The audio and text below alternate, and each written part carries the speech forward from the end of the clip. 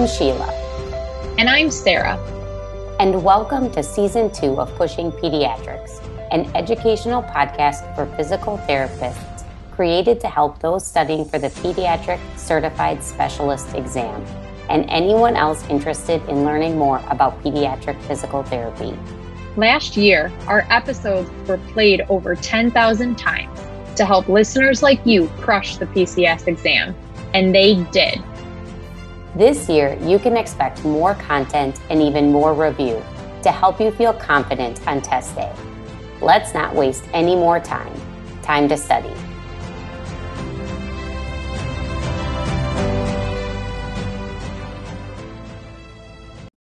Listener note, this podcast was created as an adjunct for those studying for the PCS exam. By no means do we guarantee that one will pass the exam solely by listening to this podcast. We encourage all those studying for the exam to put the appropriate time and effort into their studying using resources recommended by the ABPTS and the APTA. It is not allowed to discuss test content, and we will not accept any questions related to test content.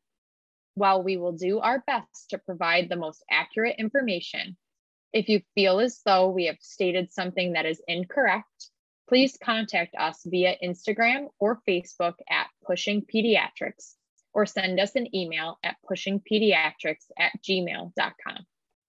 Hey guys, have you been thinking about joining MedBridge to access the PCS prep program, but just haven't jumped on it yet? Well, we have a special offer for you. We've partnered with MedBridge to offer you all a special discount code on their subscriptions. You can either go onto their MedBridge page and use the code PUSHINGPEDS for $150 off of your subscription, or click on the link on the episode summary to go directly to our Pushing Pediatrics page.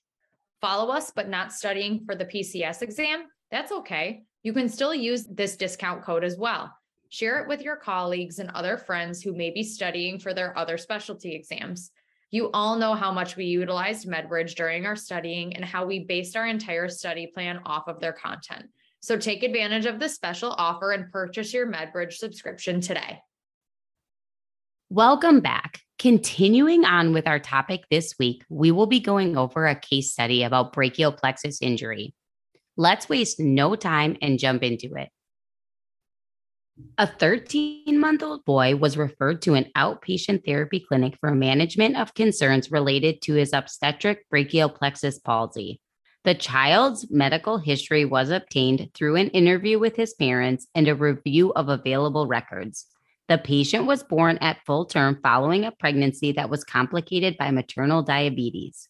The forceps-assisted vaginal delivery was complicated by prolonged labor, fetal heart rate decelerations, and fetal shoulder dystocia. At birth, complete flaccidity and an absence of deep tendon and neonatal reflexes were noted on his right upper extremity. An MRI and a CT myelography performed at 3 months of age revealed an intact C5 nerve root and avulsion of C6 through T1 nerve roots. At 6 months of age, a nerve graft was performed. The parents report limited functional improvement since the nerve graft. They state that they are becoming increasingly concerned about their son's future and his ability to functionally use his right arm.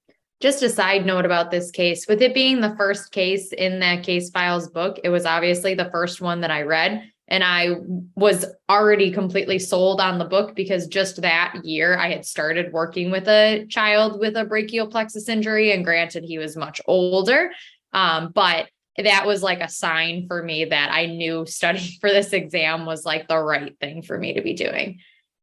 All right, we're going to go ahead and dive right into the case. So let's start with the brachial plexus. We have gone over this in previous episodes, but we're going to review it again because memorization. I remember the different segments of the brachial plexus by the mnemonic device, really tired, drink coffee. Starting off with the roots, you have C5, C6, C7, C8, and T1. At the roots, the dorsal scapular nerve comes off of C5 and the long thoracic nerve comes off of C5 to C7. Then there are 3 trunks. C5 and C6 combine to make the superior trunk. C7 is the middle trunk, and C8 and T1 create the inferior trunk. The suprascapular and subclavius nerves come off of the superior trunk. Onto divisions, the superior trunk receives input from C7 as well as C5 and C6 and stays anterior. The middle trunk receives input from all three of the trunks and stays posterior. The inferior trunk stays as is and stays anterior. Then you get to cords. There is the lateral cord, which gives rise to the musculocutaneous nerve and part of the median nerve. The posterior cord, which gives rise to the axillary and the radial nerves. And then the median cord, which gives rise to the median and ulnar nerve.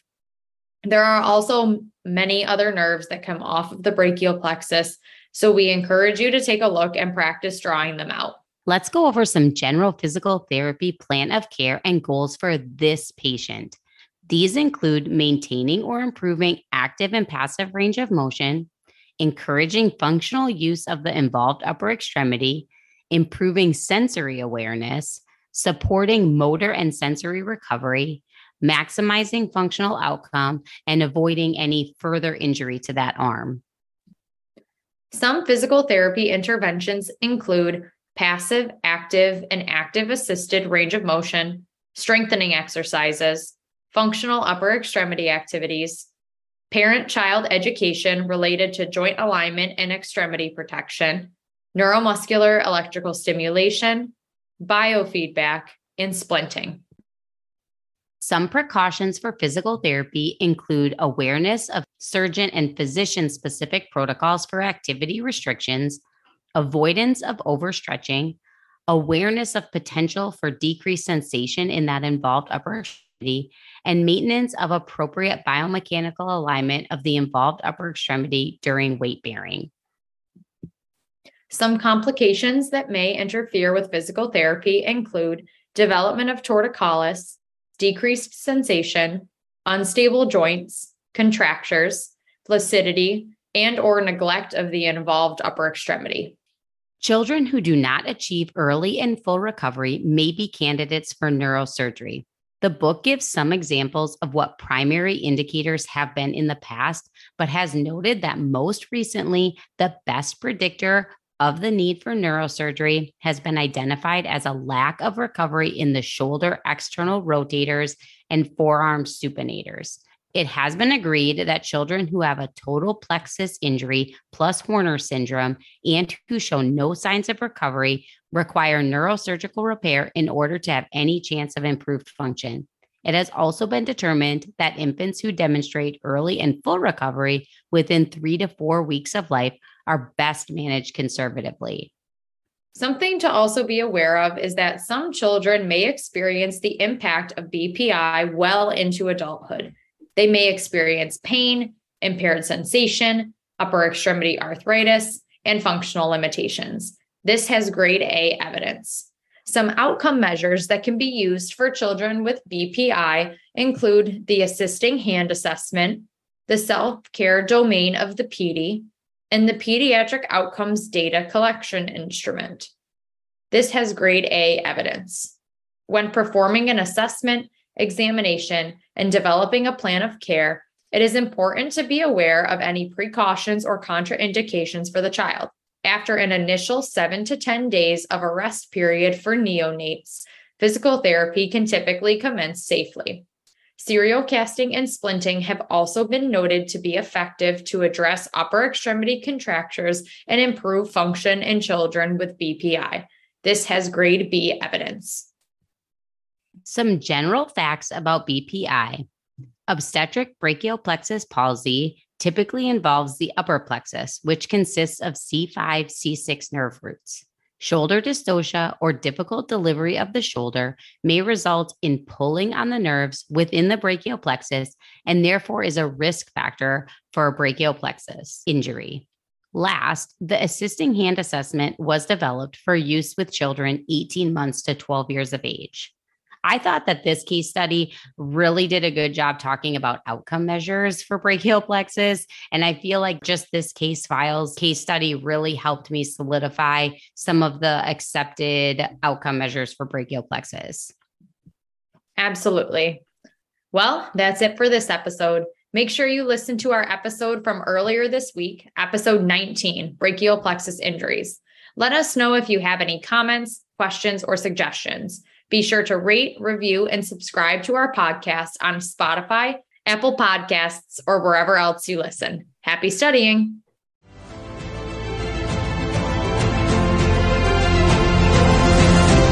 Thank you all so much for listening to Pushing Pediatrics. You can follow us on Instagram and Facebook at Pushing Pediatrics. We would love to hear from you, so send us questions, suggestions, things you want to hear more of, and things you'd maybe want to hear less of. We will talk to you guys next time. And remember, you totally got it.